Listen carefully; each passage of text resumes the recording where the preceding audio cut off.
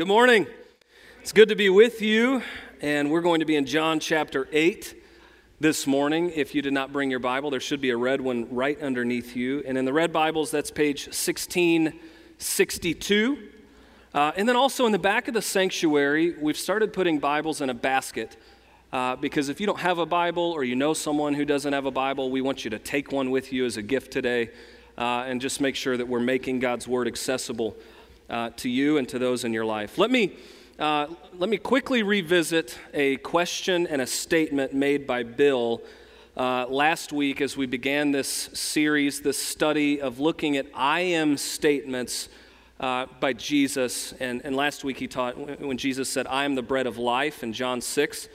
But to revisit a question and a statement. And I just took a whole lot of time this week to really think through and reflect on this question and this statement. And if you weren't here, I'm revisiting this now because it's good and it's rich and it's challenging and you should take it with you and spend a lot of time on it today. The question is this: are you willing to trade religious activities for a more wholehearted trust in Christ? Are you willing to trade religious activities for a more wholehearted trust in Christ? And the statement was this: there are countless Christians that are educated beyond their level of obedience. And that's something that has been stirring up in my spirit this week, as I don't want to be a Christian myself, just is educated beyond my level of obedience. I want to know God's Word, but I want to live and walk and live out what God's Word tells me. And so today we're continuing a conversation around an I am statement. We see Jesus continuing to clear up his identity because he's saying I am. That's an introduction of who he is.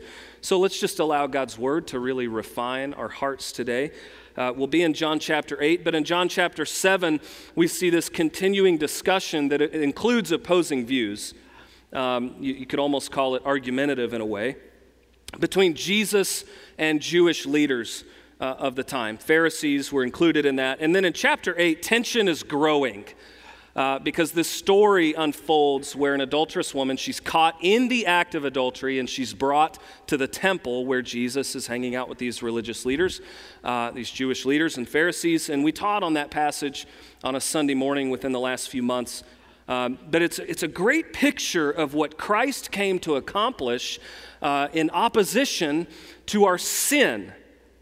John leaves no doubt regarding the Pharisees' motivation behind this encounter, as we see that the entire scene is a setup. It's an attempt to trap Jesus, because according to the law of Moses, depending on this woman's marital status, she could be put to death right there by people throwing stones at her, stones like the size of tangerines.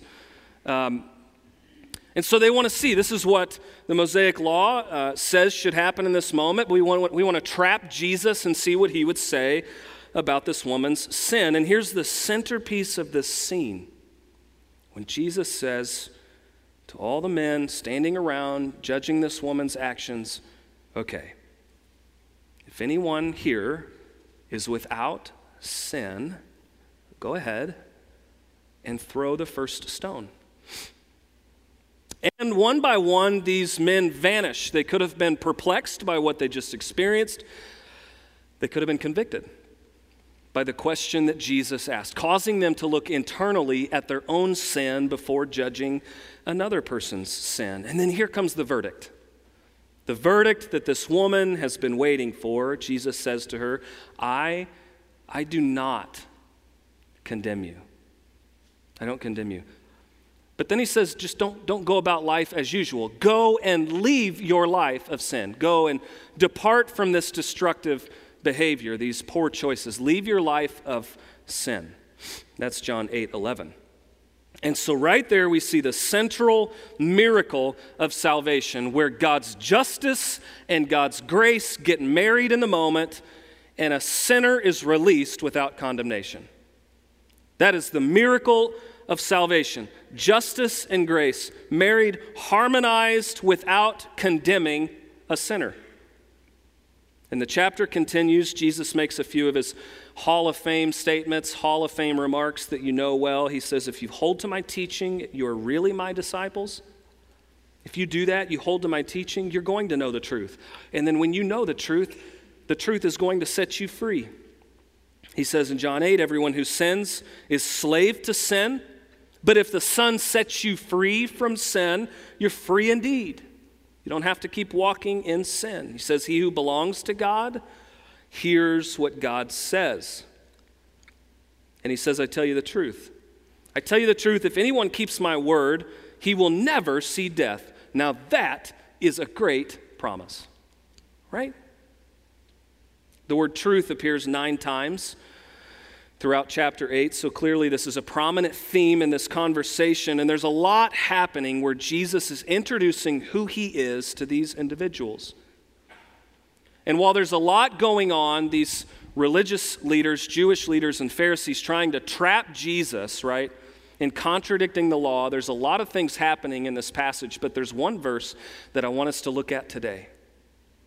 Because there's one verse that I think we can really take and learn from and apply to our everyday life starting today. So verse 12, this I am declaration, this blunt and revealing introduction of who Jesus is. So let's glean from this profound statement and let's saturate our lives with what Jesus says. He spoke to the people again in verse 12, right after releasing this woman from this accusatory circle waiting to kill her, and he sends her off without condemnation, and he says, I'm the light of the world. I'm the light of the world. Whoever follows me will never walk in darkness, but will have the light of life. I'm the light of the world. That also sounds familiar from Matthew chapter 5. It says, you are the light of the world. You are a city set on a hill that cannot be hidden, because if I, Christ, am in you, my followers, my light is in you. He says, I am the light of the world. So keep in mind, this Jewish audience listening to him make this statement. Most of these individuals in their early childhood years had learned and memorized good, extensive portions of the Torah, if not the entire first thing. So these people, they understand what Jesus is saying because they understand light from the first 4 verses in Genesis. In the beginning, God created the heavens and the earth. Now the earth was formless. It was empty. It was dark. Darkness was over the surface of the deep, and the Spirit of God was hovering over the waters. And God said, let there be light. And there was light. God saw that the light was good, and he separated the light from the darkness. Light was good. Darkness wasn't good.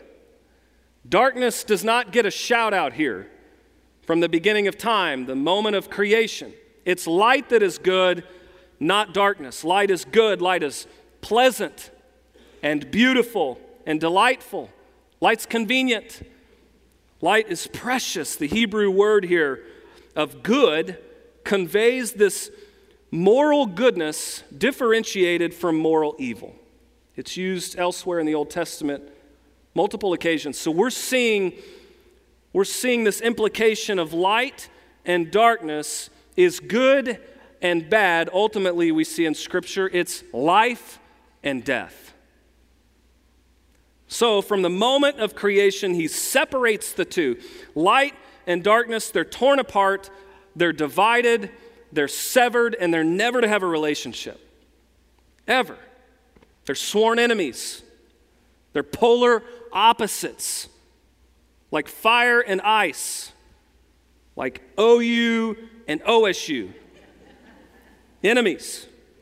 And we see this vast distinction between light and darkness all throughout Scripture. We're called sons of light in John 16 and Colossians 1. We are delivered from the power of darkness, Colossians 1. We're called into the light, 1 Peter 2. The way of the wicked is like darkness, Proverbs 4. We are to walk in the light, John 12, 1 John 1. Darkness is connected to trouble and sorrow, Isaiah 5. God's word is a light unto our path, Psalm 119. Darkness causes people to stumble and fall, Proverbs 4. You are given and instructed to put on the armor of light, Romans 12. Darkness is a place comparable to prison, Isaiah 42. You get the point, right? But then we see light personified in Scripture. And I love the amplified version of 1 John 1:5, where it says, this is the message of God's promised revelation, which we have heard from him, and now we announce to you that God is light. Light is personified right here. He's holy. His message is truthful. He is perfect in righteousness, and in him there's no darkness at all. Period. There's no sin. There's no wickedness. There's no imperfection. He is light. John 1:4 tells us, in him was light, and that life was the light of all mankind. I love thinking about this actual scene unfolding as Jesus is clearing his heavenly throat and saying, I am pure light. There's not a trace of darkness in me. Should you be skeptical of my identity? Know right here and now, from the beginning of my ministry, I'm light, I'm pure light, there's no trace of darkness in me. And friends, that is a powerful and a liberating feeling when you're on the right side of the war between light and darkness. That is powerful and liberating, to be on the right side of this war that is waged against your spirit every single day, this unending war in the spiritual realms. And then Jesus continues with two claims that would have agitated some of his audience even more. He says, I'm the light of the world. I'm the light of the world. He doesn't say I'm a light, like I'm an option, A, B, C, and D. No, I'm the light. There's no other light except for me. It is Jesus or it is darkness. Period. That's it. And so he says, I'm the light of the world. And so these Pharisees and religious leaders could hardly grasp in that moment that Jesus came for all people. The inclusion of the Gentiles would have definitely ruffled some feathers, but we know all throughout his ministry, especially from Paul's writings, that Christ was for all and in all. Here in Christ, there's no distinction between barbarian or Scythian or Greek or Jew or circumcised or uncircumcised or slave or free, but Christ is all. He is the light of the entire world. And then verse 12 continues. He says, whoever follows me will never walk in darkness, but will have the light of life. Don't you agree that one of the greatest challenges in our spiritual life is discerning what is light and dark? And our enemy, Jesus calls him the father of lies. His native tongue is a lie. Everything he says is deception. It's like I think of David crying out in Psalm 139, Lord, search me, test me. You know my ways, you know my heart, you know my thoughts. See if there's any detestable way in me. And then if there is, if I'm flirting in any way with the darkness, don't leave me here, but Lord, lead me into everlasting light. It is so hard discerning that distinction at times between light and darkness. The prophet Isaiah warned us of this in chapter 5, verse 20. Woe to those who call evil good and good evil, who put darkness for light and light for darkness. Woe to those. Judgment is coming to you who call evil good And you who call good evil, and you put darkness for light and light for darkness, he says you're putting bitter for sweet and sweet for bitter. We're confusing what's happening in this spiritual realm around us when we take darkness and call it light. When we take something that is encouraging our spiritual death and we try to find life in it. This is the war at hand. To drive home this point, I would like to introduce you to the anglerfish. Enough said, right? Isn't she beautiful? You just want one in your aquarium, don't you? So this fish lives in what is easily one of the earth's most intimidating habitats.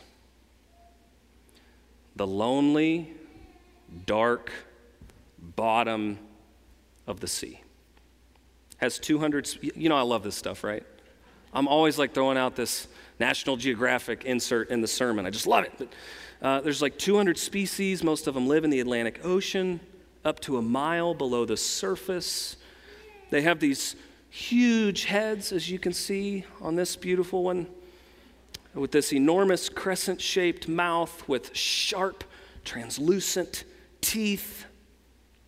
You can notice the extension of the dorsal spine that hangs over the fish's mouth like a fishing pole, hence the name of the species, the angler fish. And this fish has a built-in fishing rod that contains luminous flesh. So in the midst of the darkest parts of the ocean, its prey is lurking along in the deep, looking for food, and it sees in the distance this light. Can't see what's behind the light, sees the light, swims towards the light, thinks that it's light, thinks that it's something of substance to eat, to consume.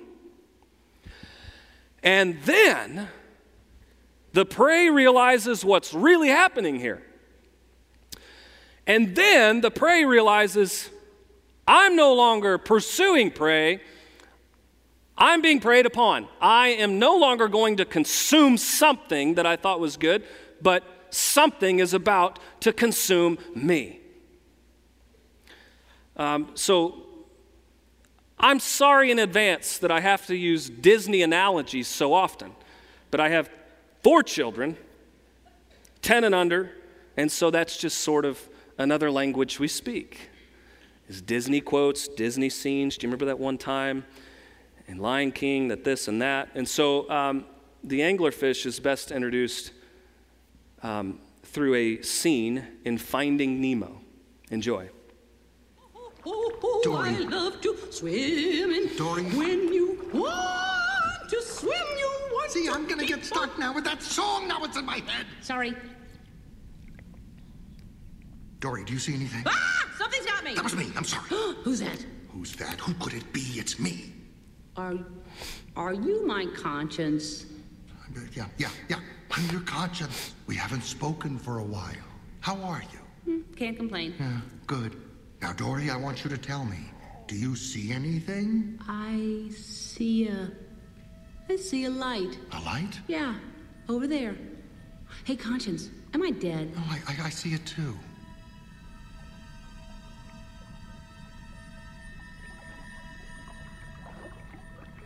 What is it? It's so pretty. I'm feeling happy, which is a big deal for me. I want to touch it. Oh. Hey, come back. Come on back here. I'm gonna get you. I'm gonna get you. I'm gonna get you. I'm gonna swim with you. I'm gonna get you. I'm gonna be your best friend. Good feelings gone.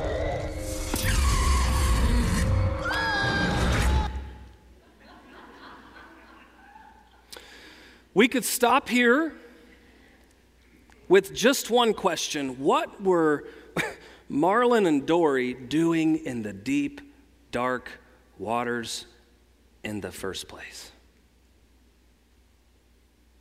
In a spiritual context, don't you ask yourself that from time to time? What was I thinking? why was I there? Why was I pursuing that in the first place? But we're no different.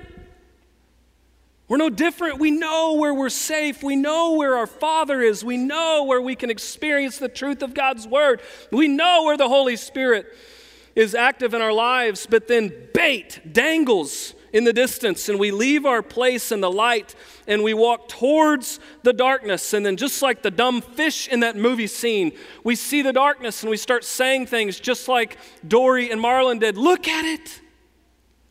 It's so pretty. I'm feeling happy, and that's a big deal for me. I want to touch it. And we get in trouble. But right then, Jesus Christ arrives on the scene, and his light exposes the darkness. His light reveals the snare, the trap, the entanglement around our spiritual self. And his light illuminates what's really going on, and we see the trouble we're in. And when we see the trouble we're in, that's when we say exactly like Marlon said, good feeling gone. Oh, we know.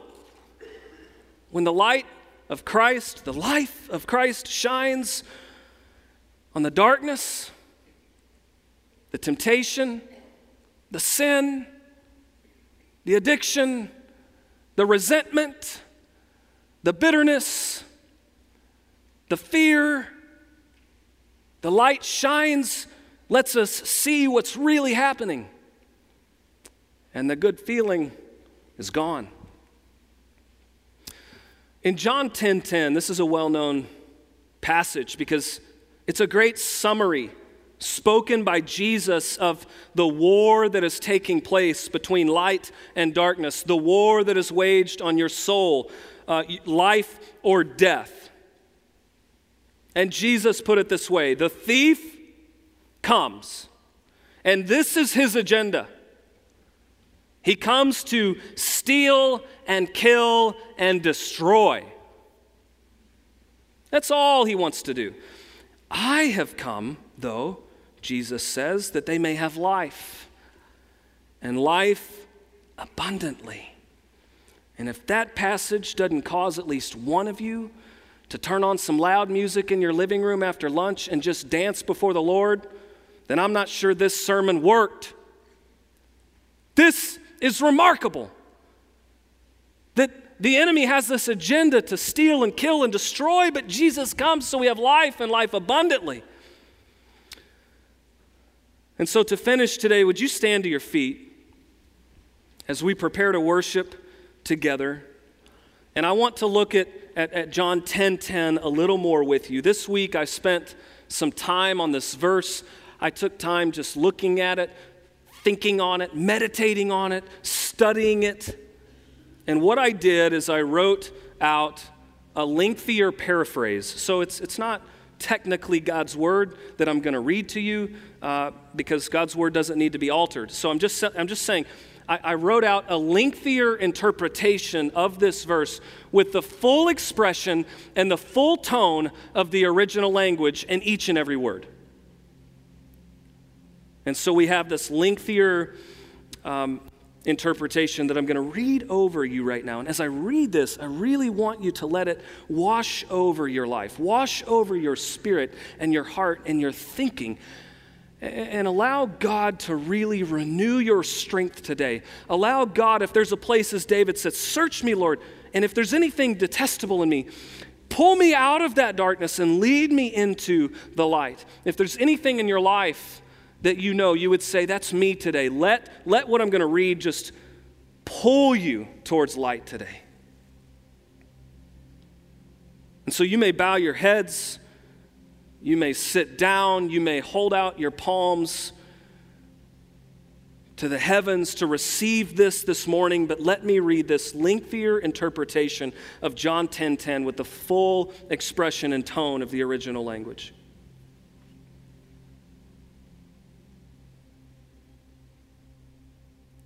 The thief Satan is his name. He's crafty. He is sly. And he comes to steal. He comes to take from you secretly, like an ambush. He wants you dead. And he will kill you by butchering you like an animal. He wants to sacrifice you. His only aim is to destroy everything about you, to delight in watching you suffer, to delight in your misery, to inflict violent and permanent destruction on your soul, that you would utterly perish. But I, Jesus Christ, I have come. I have come for you. Yes, I have. I am here. I'm here right now. I, Jesus, have dramatically arrived on the scene of your despair, and I call the shots now. Your enemy, he's no match for me. I'm here. I'm here to snatch you right out of the trap that he set. I'm here to pick you up, my son, my sweet daughter. I am here to bandage your wounds. And I'm here to give you life. Oh, I will sustain you, yes, physically, here, right now, in this present moment. Oh, my child, I have so much more for you. I have so much more for you. I will sustain you spiritually. Listen, your entire future existence is safe with me. With me. Yes, right here. Don't wander off, my child, but stay here. I have a life for you that is abundant and overflowing and plentiful and exceedingly beyond anything that you could ever anticipate. So, friends, let's worship. Let's worship now, not because we're afraid of darkness, but because we know Jesus, and because Jesus is light. Let's worship.